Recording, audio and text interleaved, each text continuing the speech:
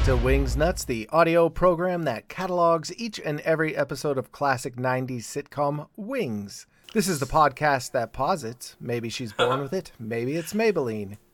I'm Jared, and I'm here with Emerson. Emerson, how are you doing? All for one and two for Helen!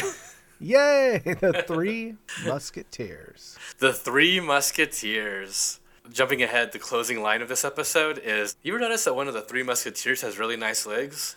Yes. And so I'm going to send you a drawing of the Three Musketeers, and we can decide which one has the nicest legs. Every iteration of the Three Musketeers I ever saw, there was four of those dudes, and I'm like, they got their math wrong. Yeah, I was wondering if it's because it's like the protagonist of the book, and he meets Three Musketeers. Okay. And those are the Three Musketeers? Or maybe it's four dudes and one of them doesn't have a musket. Maybe. I just sent you the link through email. Yeah, let me see. I want to say the guy on the right, Porthos. He's got some real thick calves.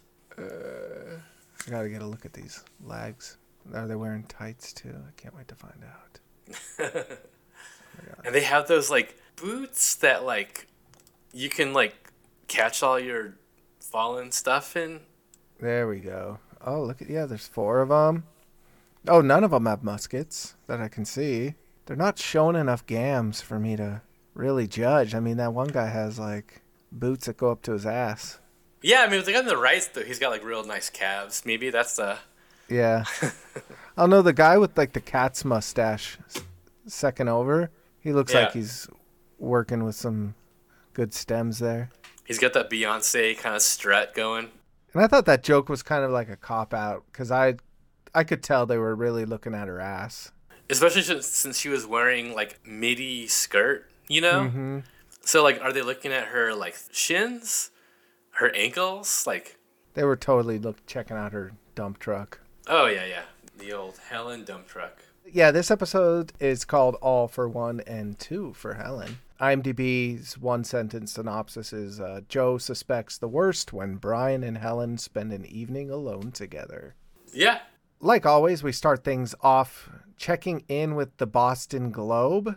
And this issue comes from May 24th, 1990, which was the date that episode 6 premiered. And this is actually the final episode of this season, the first season. It was a mid-season replacement. Nowadays, if you see a 6-episode season of a show, that's just normal in the days of streaming. But back then, if you remember, shows usually had about 22 episodes a season. And this show eventually does. Yes. This is like its like first chance to kind of, let's see if it works. Let's see if it replaces whatever Joe Schmo's pickle party that like failed in the fall of '89, and like nobody, well, actually, because Pickle Pete, remember how Pickle Pete had that big scandal? Yeah. And like they had to like cancel that show pretty quick. Yeah, I was so pissed though when they canceled Joe Schmo's pickle party. Oh, I was so mad. My birthday party that year was Joe Schmo themed, and I mean, if you would have waited, you probably could have just got Joe Schmo himself, since like I mean, like in the next 2 years, he was just basically doing whatever he could to afford his heroin habit. When we fall hard. Lasai. So I got our Aquarius for this episode. Oh, you checked out the horoscopes? Mm-hmm. All right. Oh yeah, sorry, our horoscope. Yes, since we're both Aquarius. You know when to do the right thing at the right time. You need a partner who is sincere, creative, and self-disciplined. You enrich others with your positive attitude. And I feel like that fits with this podcast itself. This podcast is brought to you by Ursa Minor. Yes. Did you ever watch the Spanish language guy who did horoscopes? I think his name was Walter. I don't think so, no. Oh, he was over the top. He was great. He passed a few years ago. Paz, mucha paz, pero sobre todo mucho amor. Okay, so you're coming at us out of the gate with a horoscope from 1990. We're getting a lot more of the same as we're reading. News, I feel, went a little slower back then than it does now. Like, time just moves so fast now. So any issue we pick up, you're going to get a little bit about, the Soviet Union, Lithuania, the economy and all that. But page one, story I was struck. The title was "Sweeping Clean Air Bill Approved in the U.S. House," and I read this, but I didn't really get the impression.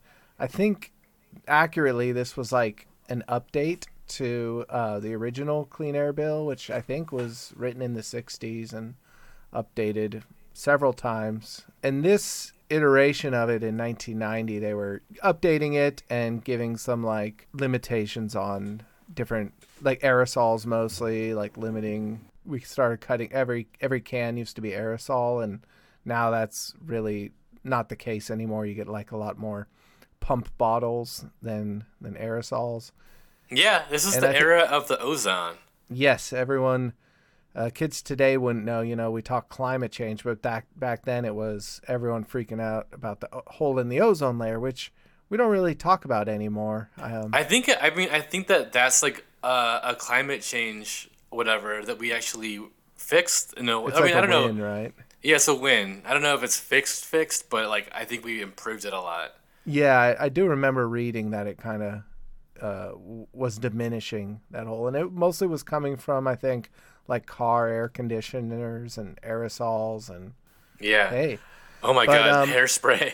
I don't know. It was good to check in on the state of the Clean Air Act, and I know even in 2020, just recently, Biden added amendments to it to invest $27 billion to green banks and decarbonization startups. But I think that's referring to like carbon capture schemes, which from the little I've read on it, carbon capture, I think, is a total scam. Like, we already have carbon capture machines, and they're called trees. And you have these companies getting millions and billions of dollars of capital pumped into them to try to create some magic box that can capture carbon. And we'd really just be better off planting trees.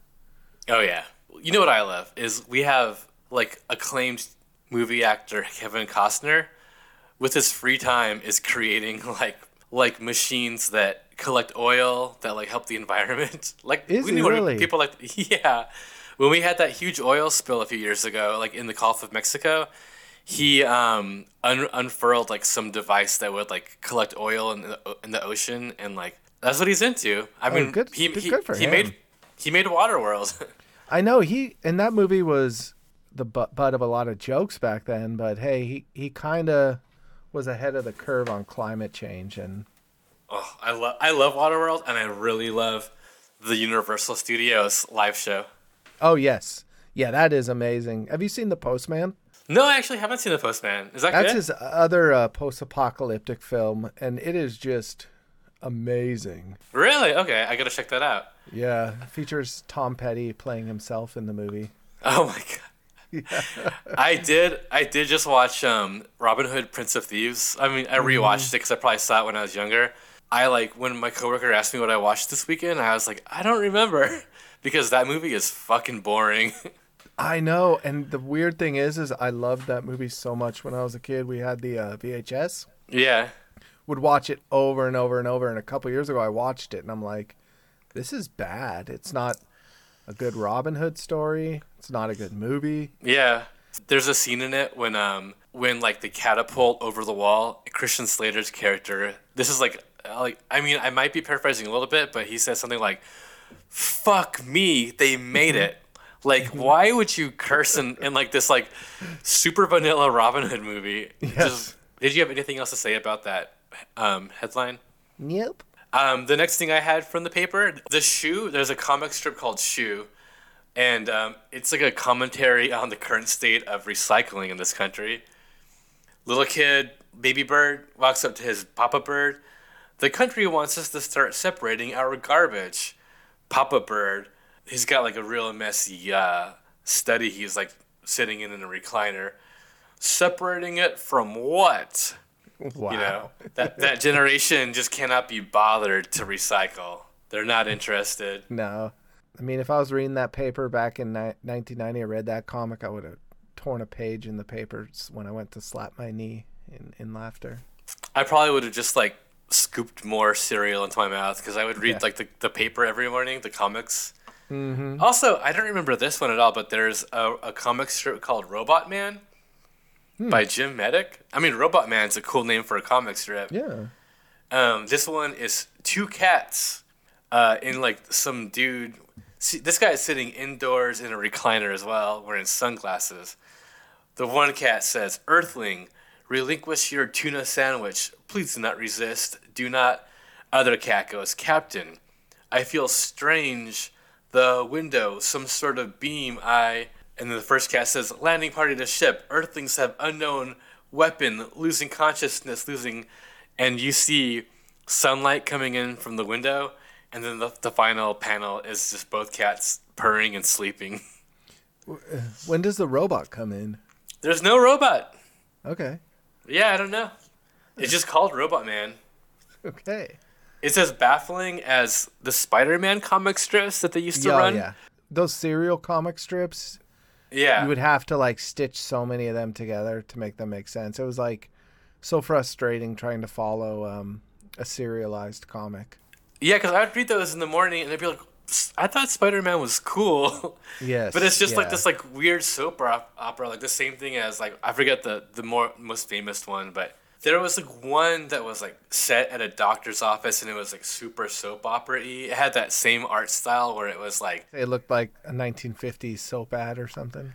yeah, I was gonna say it kind of looked like the instruction panels and how to like perform CPR.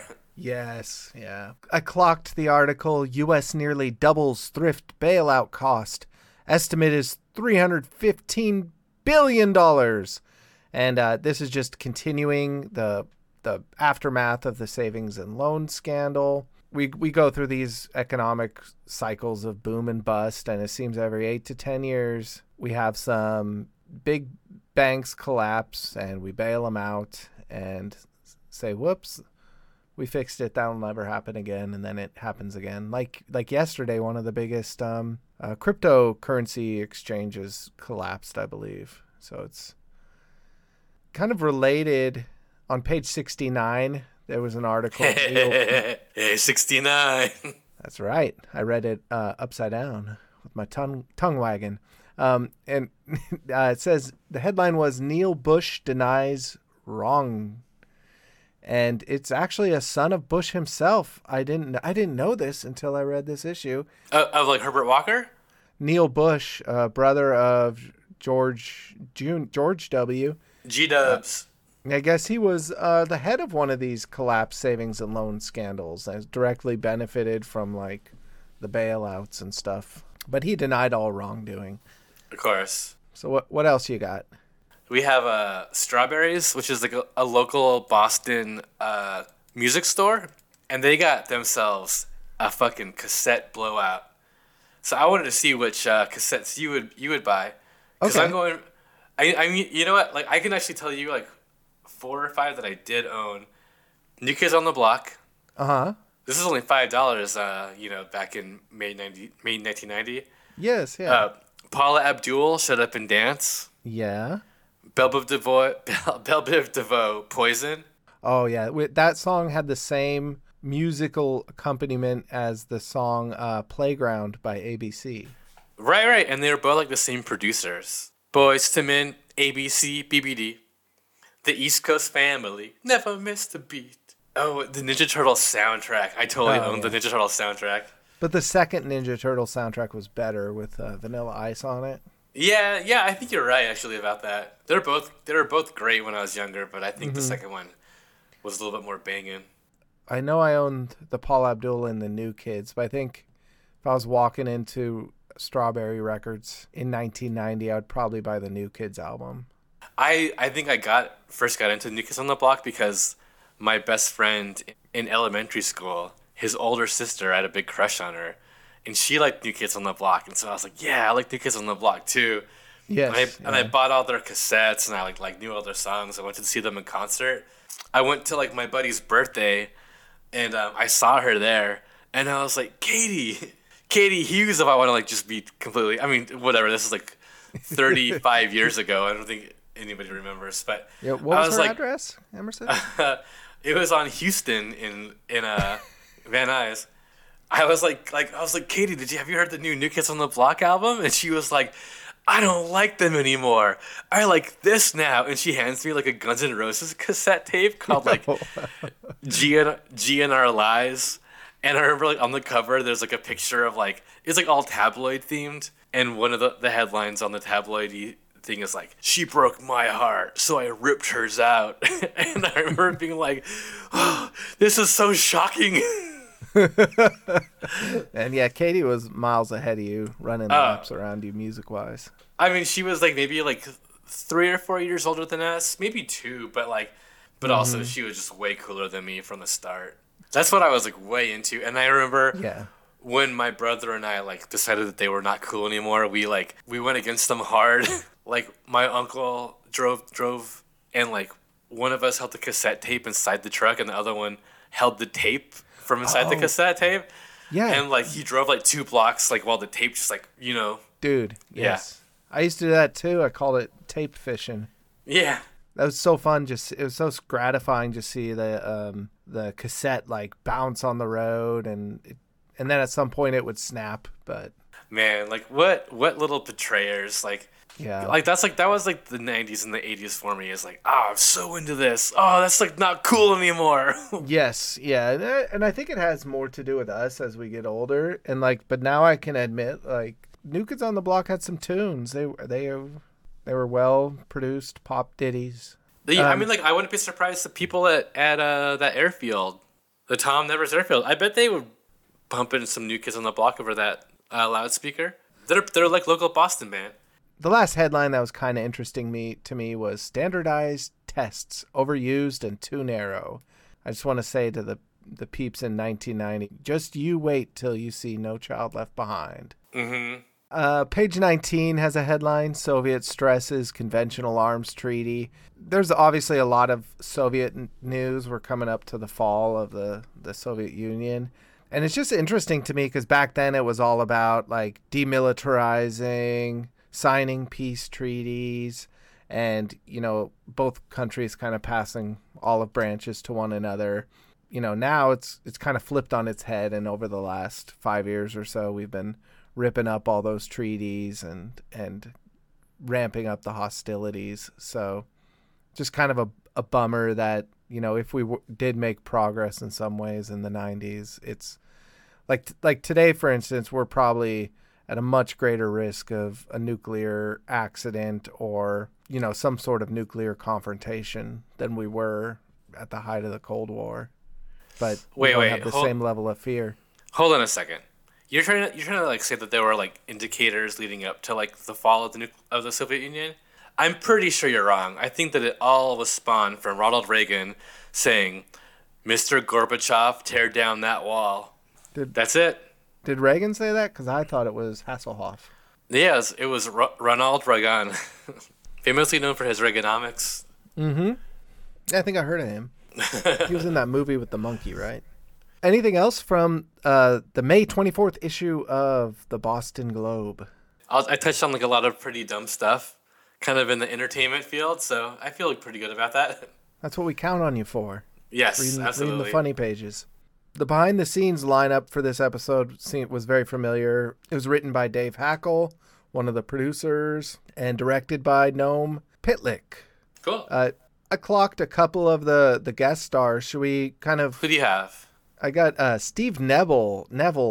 I wrote he's a bad actor. He had a really awkward line reads later on. Is he the one that announces that like the Boston whatever got flooded? Yeah, hey, Joe, did you hear they called off the Celtics game? Random guy offering random information.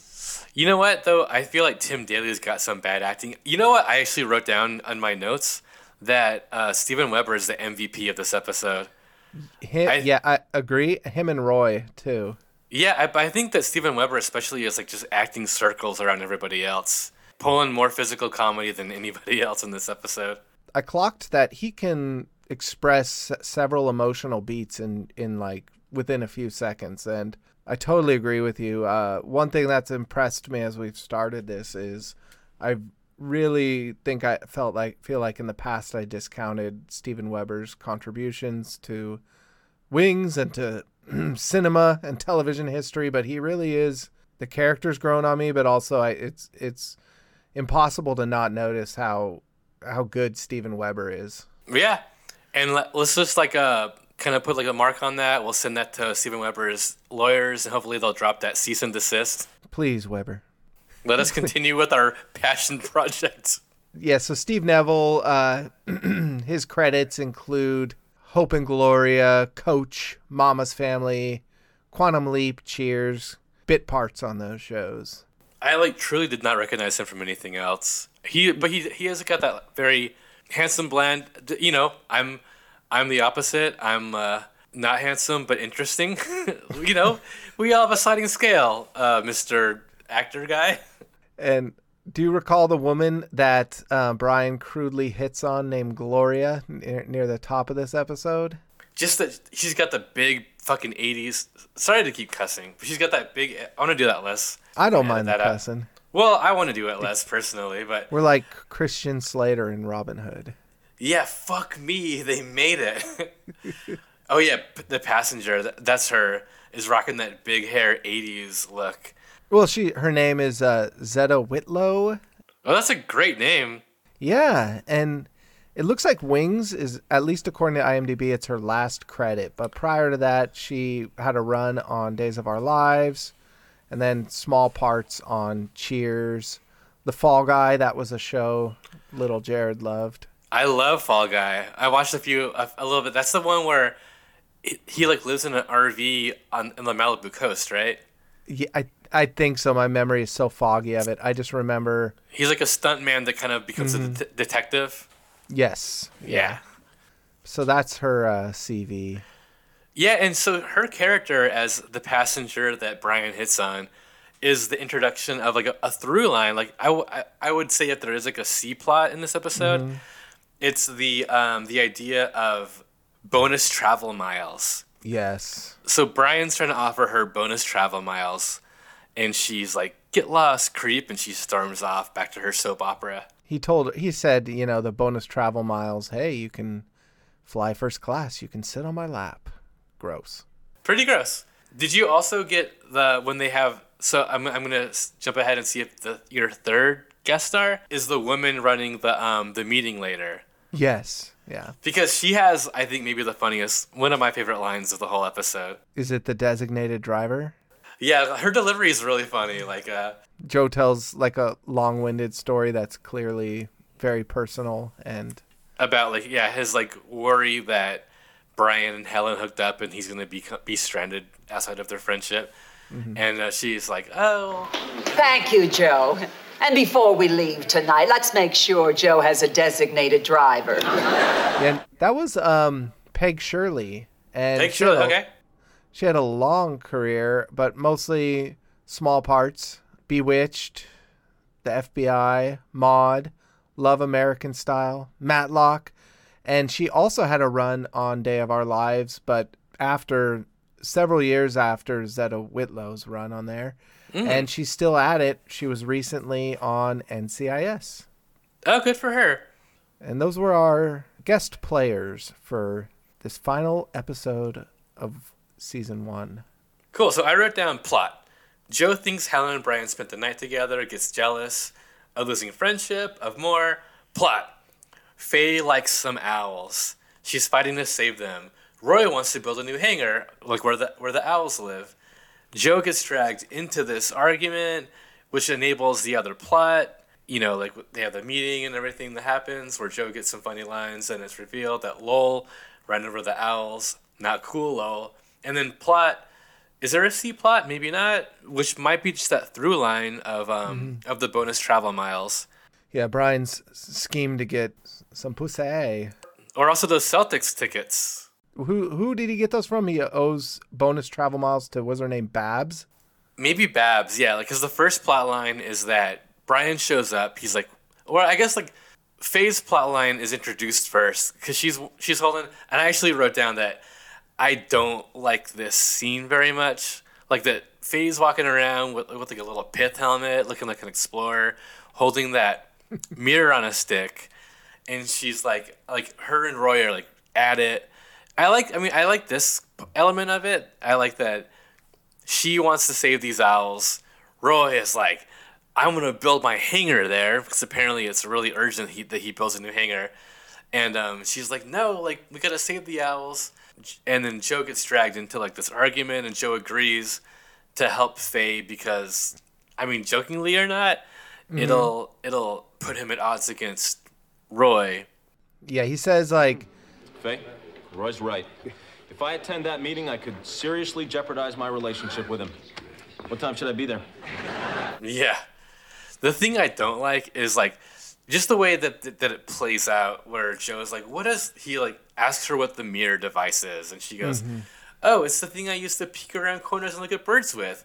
I call it the thing I used to peek around corners and look at birds with. Yes. Cue the laugh track. And like, I think a laugh track at a bad line like that is just like poison to my sitcom soul. And I think it's a funny line, but I think it could have been like, they could have given someone else, like if Joe was like, oh, you look at birds with that? Like, what do you call it? And then she repeats it. And then she said it, yeah. That just illustrates we're getting dingbat Faye this episode. Mm-hmm. What sold that scene for me is Roy's energy, because I think I'm forgetting the actor's name. I'm terrible. David Schwarm, I think it is. Shass or Schramm? Schramm. David Schramm. Yeah, he really sold he's had a couple opportunities now to be angry, and he really sold it. And what's endearing to me of the Roy character, the more I see it, is, you know, in his introduction, I thought he was just going to be the uptight asshole character, but he's really not. He is cordial and friendly with people. He's engaged in conversations. And in this case, when he's upset, he really sells that anger, and that in the fight between them, he was carrying the weight of the scene for me. Oh, I wrote something about this. I wrote, Roy wants a straight up fighter, because he's like, you want to go out to the parking lot? Like he's like ready to scrap. Yes. But I wrote, Roy is straight up rocking the 1970s polyester swinger look. Mm-hmm. I think maybe that's what they were going for, what they were modeling him after, like a cornball orgy host, a little bit outdated but kind of stylish if it was 1973. Like no belt, blazer, tie, and his hair is like slicked down just so tight to his head. I feel like that's like something, because, you know, like 1990 is just like 15 to 20 years after the 70s. Yes. And so I think that like the writers and also the viewers of the show would have had like a direct connection to like that. They knew that guy. Yeah, they knew that guy. Yeah, exactly. The guy that would have been like just raking him up in the 70s, but now he's like, you know, it's 15 years later, but he hasn't really realized that the world has like evolved into weird blazer outfits for women with their hair all puffed up, and dudes wearing ding ding ding ding ding knit ties or like quilted ties. Mm-hmm. Yeah. Is it a quilt? Brian's tie report. Yeah, I wrote it's a patchwork of bright colors. Quilt is a good word for it. Yeah. Yeah. Yeah. Not the best tie work in this episode, because later on, you know, the tie's gone completely, and he's wearing a Celtics shirt tucked in to his pants. Mm-hmm. But then after that, did you notice what he's wearing after that? No. It's like, I think what it is like a cartoon rendering of the Red Baron holding on to like the landing gear of like a propeller plane. What? Was this a tie or a shirt? It's a sweater. Oh yeah, he had a sweater over the shirt. I didn't recall the Red Baron on it. I thought it was a monkey at first, but then like upon looking at it further, it looks like, I think it's either the Red Baron or it's like I think it's the Red Baron, because the Red Baron's got kind of like a Dick Dastardly sort of like look about him. The last word I have to say about that confrontation between Helen and Roy, Faye threw out the only fat joke that I clocked this episode. Which she called Roy lumpy, and I think the writers kind of worm their way out of, you know, body shaming in this, just from the fact that it comes from an older woman.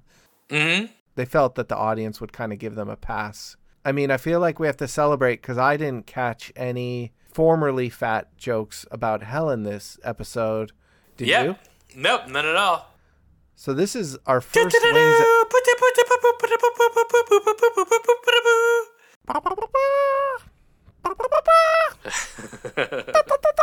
Yeah, no formerly fat jokes about Helen. Yeah, like I love that they moved on from that. Yeah, really, really great. Oh wait, did you watch past the end credits though? No, was there like? You know how like the last line is like Joe and Brian looking at her walking away, and they go, "You ever notice how one of the Three Musketeers has really nice legs?" Yes.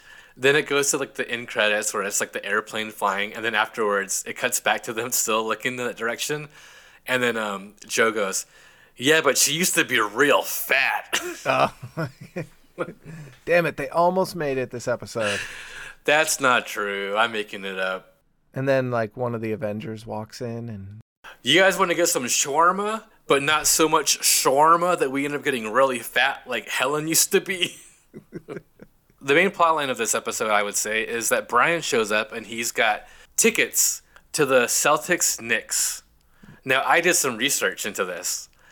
The Celtics-Knicks in 1990 played in the first round of the championship series, and that would have been late April, early May, like 3 or 4 weeks before the episode aired. Oh. I don't know if the writers were hoping that the episode would air faster than it did, or if they just like didn't care that at the time that it aired, this would have been behind them. Because if the Celtics had won that series, they would have been playing a completely different team in like the Eastern Conference Championships. Because when this did air, it was I think it was like the Trailblazers, the Pistons Bulls, and then the Trailblazers Suns were both playing each division, each conference. Do you follow basketball at all? No.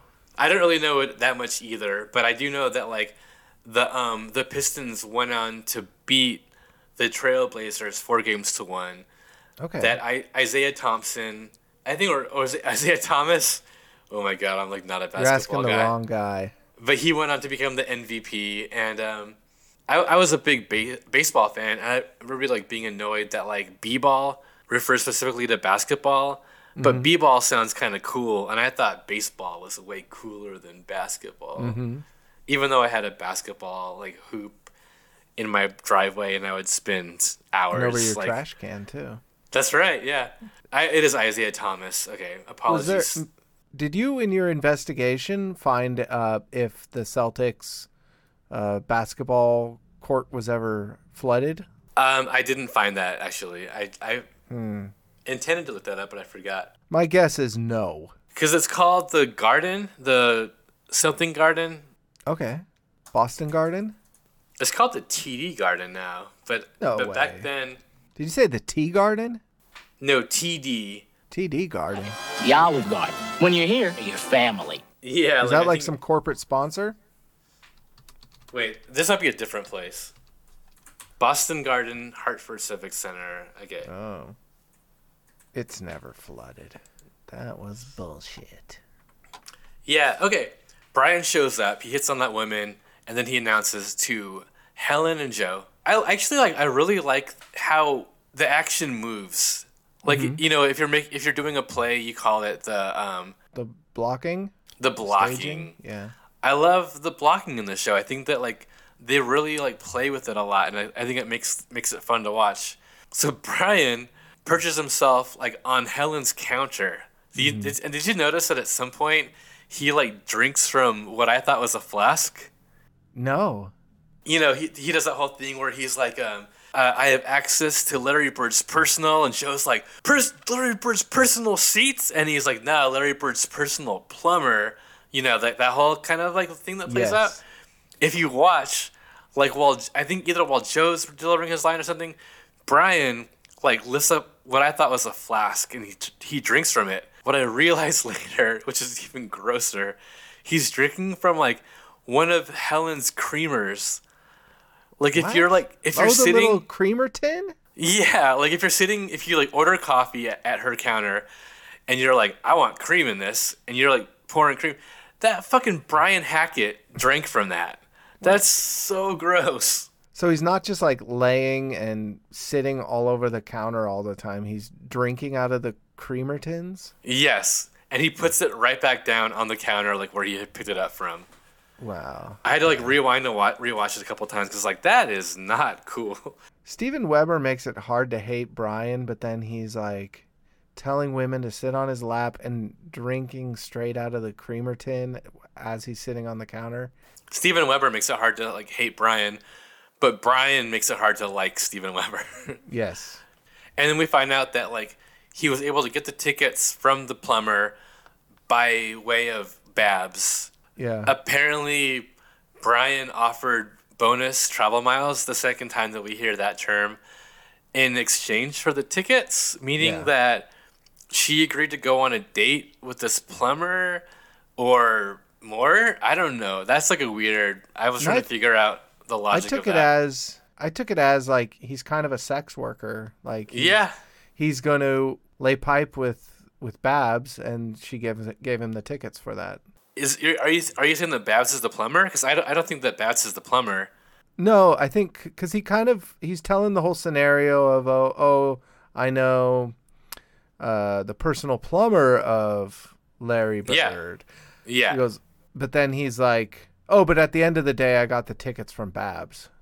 Well, the way that I took it is that Brian was like, Babs, I'll give you some bonus travel miles if you go on a date with plumber, and then plumber will give me these tickets. Okay. So I don't know. So he's like a pimp. He's a pimp, I think. Yeah. There's a lot of like kind of, like beyond the horizon things happening in this show in general. Okay, I got it. Yeah. We got to have another Twitter poll. Okay. So if you think Emerson's right and Brian is a pimp, that's one option. And if you agree with me and Brian is a sex worker himself, that's the other option. Well, Brian specifically says that like he owes Babs bonus travel miles. But bonus travel miles are having sex with Brian. No, bonus travel miles are basically free flights on Sandpiper Air. Oh, I thought bonus travel miles were like you can fly first class and sit on my lap. I think you already have to be a passenger. I think that it's basically like you get VIP treatment and you get to fly for free, but okay. I'm going to be offering this to you with like an expectation. Yes. Okay. Anyway. All right. So everybody's excited about the game, and then the following day, Faye tells Joe's like, I'm going to that game, and she goes, oh no, you're not, which is kind of a not cool way to break that news to him. And Lowell, he's up on a ladder perched above them. Oh, yeah. Like, she's got you there, Joe. Unless you had your fingers crossed, you're dead meat. Lowell is an agent of chaos because he's up on that ladder and he's talking about the environmentalist women who like had gotten rear-ended. Lois, the president of the Nantucket Nature Society. Yeah. So Lowell says that he visited her at the hospital, which is like a very sweet gesture. Mm-hmm. Who knows? Like, it's interesting to think about what relationships are existing beyond the airport on Nantucket Island. Like, Faye and Lowell are both apparently friends with the president of the Nantucket Nature Society. But at the same time, Lowell's like, yeah, but she's still kind of skittish. She gets scared when you go behind her and go, ah! Or makes a honking noise. Well, she's still a little skittish if you come up behind her and go, beep! Yeah. She got hit by a truck when she braked her car for a field mouse. Anyway, Faye guilts Joe into going, which, I mean, yeah, I guess it's fine. One thing I clocked is that she promised Joe that this man is bringing his two twins who just had their tonsils out. And I was like, okay, I'm going to see some twins when we see that scene. And I looked at the attendees of the airport meeting, and there was no twins there. You know what? I didn't even think about that, but I did think that Faye delivered, or the actress. Wow, I should know her name. She delivered that line really well, where she's like, "So and so's twins just had their tonsils taken out, and he's bringing them tonight." Oh, the twins, I mean. I think like she kind of like she's like, I'm pretty sure he's bringing the twins, not the tonsils. And then from there, we see we'll call it a date between Brian and Helen, and the parallel is we see Joe and Faye and Roy and Lowell at the airport committee meeting. And I remember like thinking, why is Lowell still here after hours? Because Brian and Helen took off around 6:00. They're like long gone at the Celtics game. Bad actor McGee tells tells Joe that the game got delayed because it was flooded. Lowell has to be there because he's got to like break the news that he ran over the Owls. Oh shit! Before we get to that, you know what I forgot is the scene where Brian goes in to kind of ask for Joe's blessing for. Oh yeah. Because Brian assumes he's gonna get some going on this date with just him and Helen, which is gross, but also I thought that he was really funny in this scene. He comes in kind of beating around the bush, right, and not getting to the point. He's nervous about asking Joe, and the bit he did a ping pong impression, which I thought was amazing. Yeah, I thought that was really funny. I mean, the sound effects he was doing, especially when the ball kind of comes to a stop, he's rivaling what's his name from Police Academy, Michael Winslow. Yeah, he's rivaling Michael Winslow.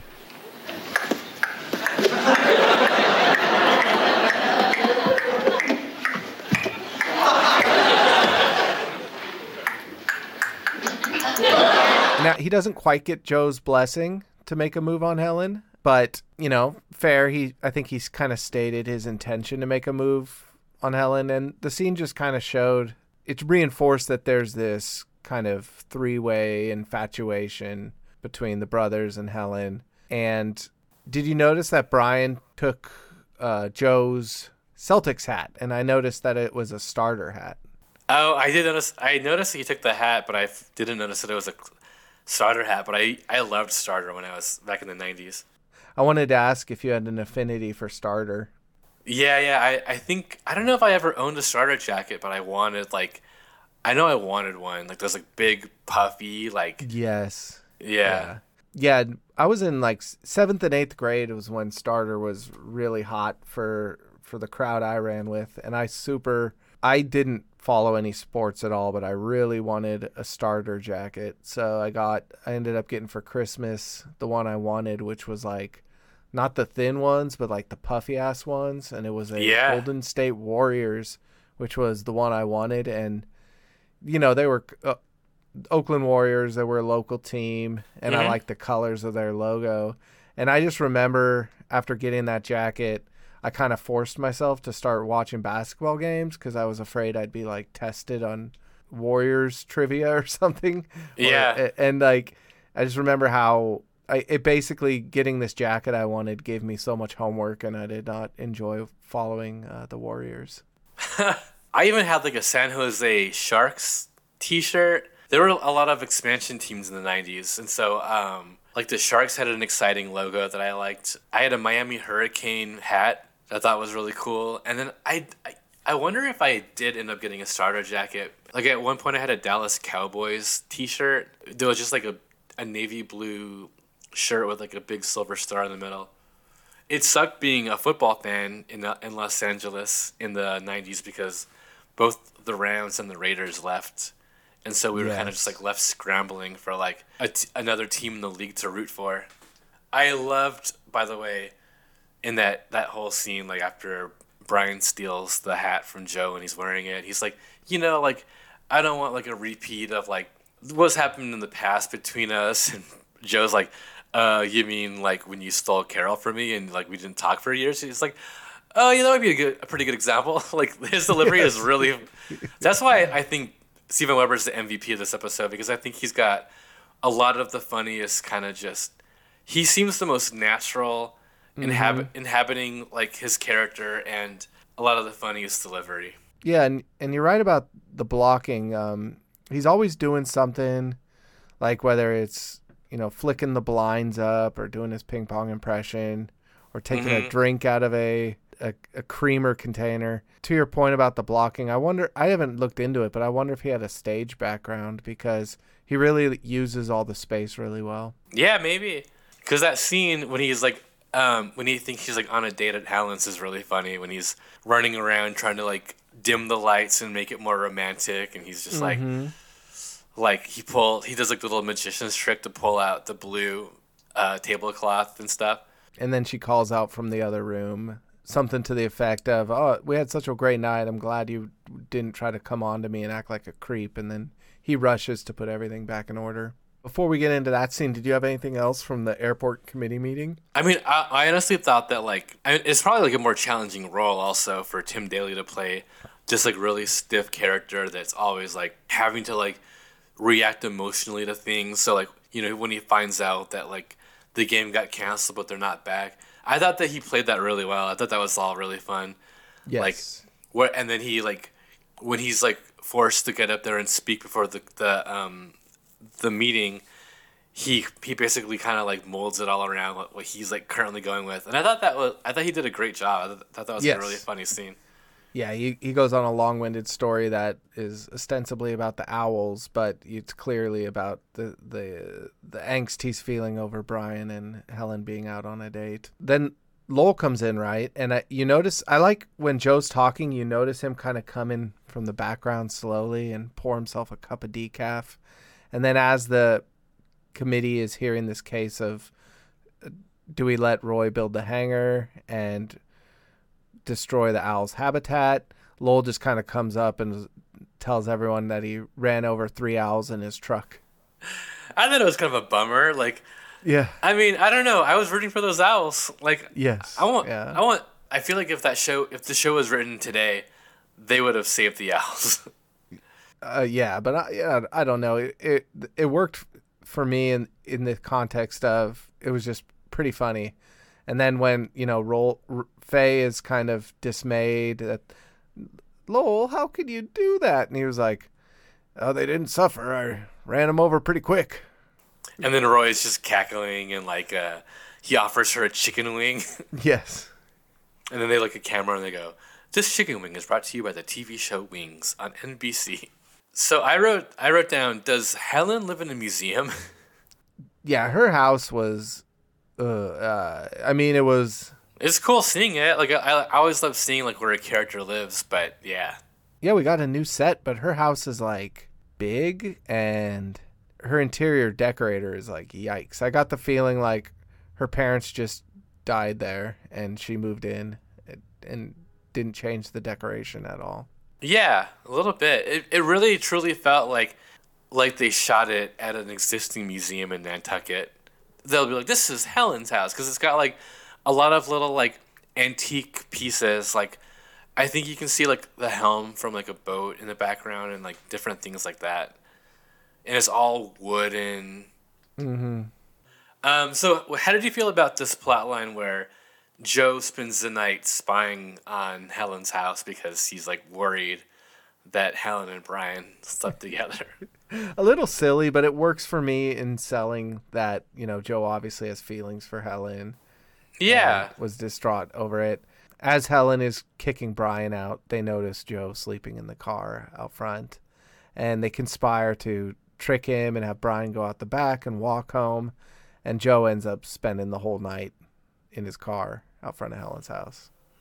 Worried, yeah, that like Helen and Brian hooked up, and he's like, I guess, suppressing his feelings about her. And I'll take the point that Joe has feelings for Helen and he's jealous, but it's another instance of Joe thinks way too much about his brother's sex life. Because at the end of the day, if you're parked out front till 1, 2 a.m., make the assumption that they're boning down, feel sad and leave. Yeah, 100%. Or, tag team it. Yeah.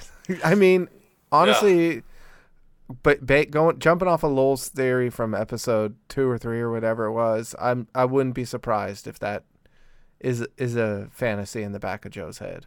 We don't learn anything new about Lowell this episode, do we? Like, besides the fact that he drove his pickup truck over the owls? In our Lowell dossier, I just wrote that he's a friend of Louise, of the Nantucket Preservation Society, and he drives a truck. Yeah. Not the most interesting facts, but facts nonetheless. Yep. I thought that in scene where Helen confronts Joe. Well, first of all, when Joe comes up and he's like, I know that you didn't come home last night, Brian's like, would you bet your life on it? And he's like, yeah. And then Brian does this, like, bang, bang, you're dead. Is that like an impersonation of something? Yes, he's bang, bang, you're dead. I believe it's from the film Our Man in Marrakesh. Okay. It was like a 60s British kind of fun little action movie. Bang, bang, you're dead. Bang! Bang! You're dead! I was not sure. But then I thought that scene where Helen confronts Joe and they talk about it in his office was interesting. And then we find out that apparently Joe's office has no ceiling. I do think we saw that before, but yeah, they cut to like this wide shot and I'm like, okay, why is the camera work awful all of a sudden? But then lo and behold, we see Faye's thing that I use to look around corners to look at owls with device over the ceiling, kind of peeking in on them. Yes. And we also get the third mention of the bonus travel miles. They're talking about, like, Brian, Joe's like, well, like, what happened? Like, I thought, like, when you guys, like, got home and spent time together. And he's like, wait, he didn't offer you any bonus travel miles, did he? So, rule of thirds in comedy. It's a motif. But then I really thought that Brian's physicality when they find him with the mirror is really funny. When he's like, oh, yeah. Ignore the man behind the curtain. Doing, like, the whole Wizard of Oz thing. And that kind of rounds out the episode. And like you said, as Helen kind of makes them all come to an agreement. There'll be no hanky-panky between the three of them. She doesn't date pilots. And then as she walks away, Brian and Joe just like are ogling her. Yep. Checking out them gams. Yeah. Woo. The only other thing that piqued my interest this episode was as Helen and Brian are coming in from their date, Helen mentions that Brian apparently did a flaming sword act while they were out at the town. Yeah. And I'm thinking we almost need a Brian dossier because things that we have learned about him are he's into show tunes and, does a flaming sword act. He might just be as weird as Lowell. Yeah, he might be. Yeah. I also really like when she like invites him in and she offers him coffee and she's like, all I have is incense, is that okay? And he goes, yeah, but make it quick. And then he like does like a big old corny laugh. I thought that was like a great delivery. And just to circle back of how good Steven Weber was in this episode, when they are all the comedy of him trying to set the mood and then unset the mood, but then when they're just sitting on the couch and she asks him to be serious and he's telling the story of his experience with Carol, his emotions in that moment go from like goofing to earnest to kind of a little solemn, but then when she puts her hand on him, he immediately see in his eyes it clicks to horned up mode. Yeah, like he actually plays that so well where you see him clock it and he's like, uh-oh. And so then he like starts to like kind of go deeper into it. Yeah. Yeah, like that. Yeah. That's not an easy thing to play, and so he does it really well. Yeah, it's mostly like in his eyes and body language, and yeah, you started the episode saying how impressive Steven Weber was in this episode, and yeah, I wrote totally down like agree. a couple of times that Steven Weber is the MVP. I think that he's like, I think I'm gonna try to do that with every episode to think of who I think which actor kind of carries, because I think like Crystal Bernard. I think like in the previous one, she like was doing the most work, like the one with Carol, where in the 2-part episode, yeah, where she was just like tearing her hair out and like puts the pie in Carol's face. I thought she was like carrying a lot of that. I also wrote, I forgot to mention this earlier, in that scene where they're talking about the owls, Roy's vest is beautiful. It's like that Argyle vest he's wearing like over his shirt. Oh, is it a sweater vest? It's a sweater vest, but it's like straight up vest, like where it ends at the sleeves. No, I love sweater vests. Yeah. Oh, I should probably go check on my cat real quick, so I'll be back. Oh, okay. I'll just wait. Okay. I'll review my notes here. Let's see. Wing, wing, wing, wing. Oh, the Wings line is ringing. Wing, wing, wing, wing. Oh, hello? Do you accept a collect phone call from Roy? Yeah, I guess so. Sure. Hello, is this, Wings Nuts? Yeah, hey, Roy. How you doing? As good as you might expect, running a airline with 8 or 9 active airplanes running, day and night over in Nantucket Island. Yeah, that's quite impressive. We were just talking about how sounds like you're going to get the go-ahead to build this new hangar.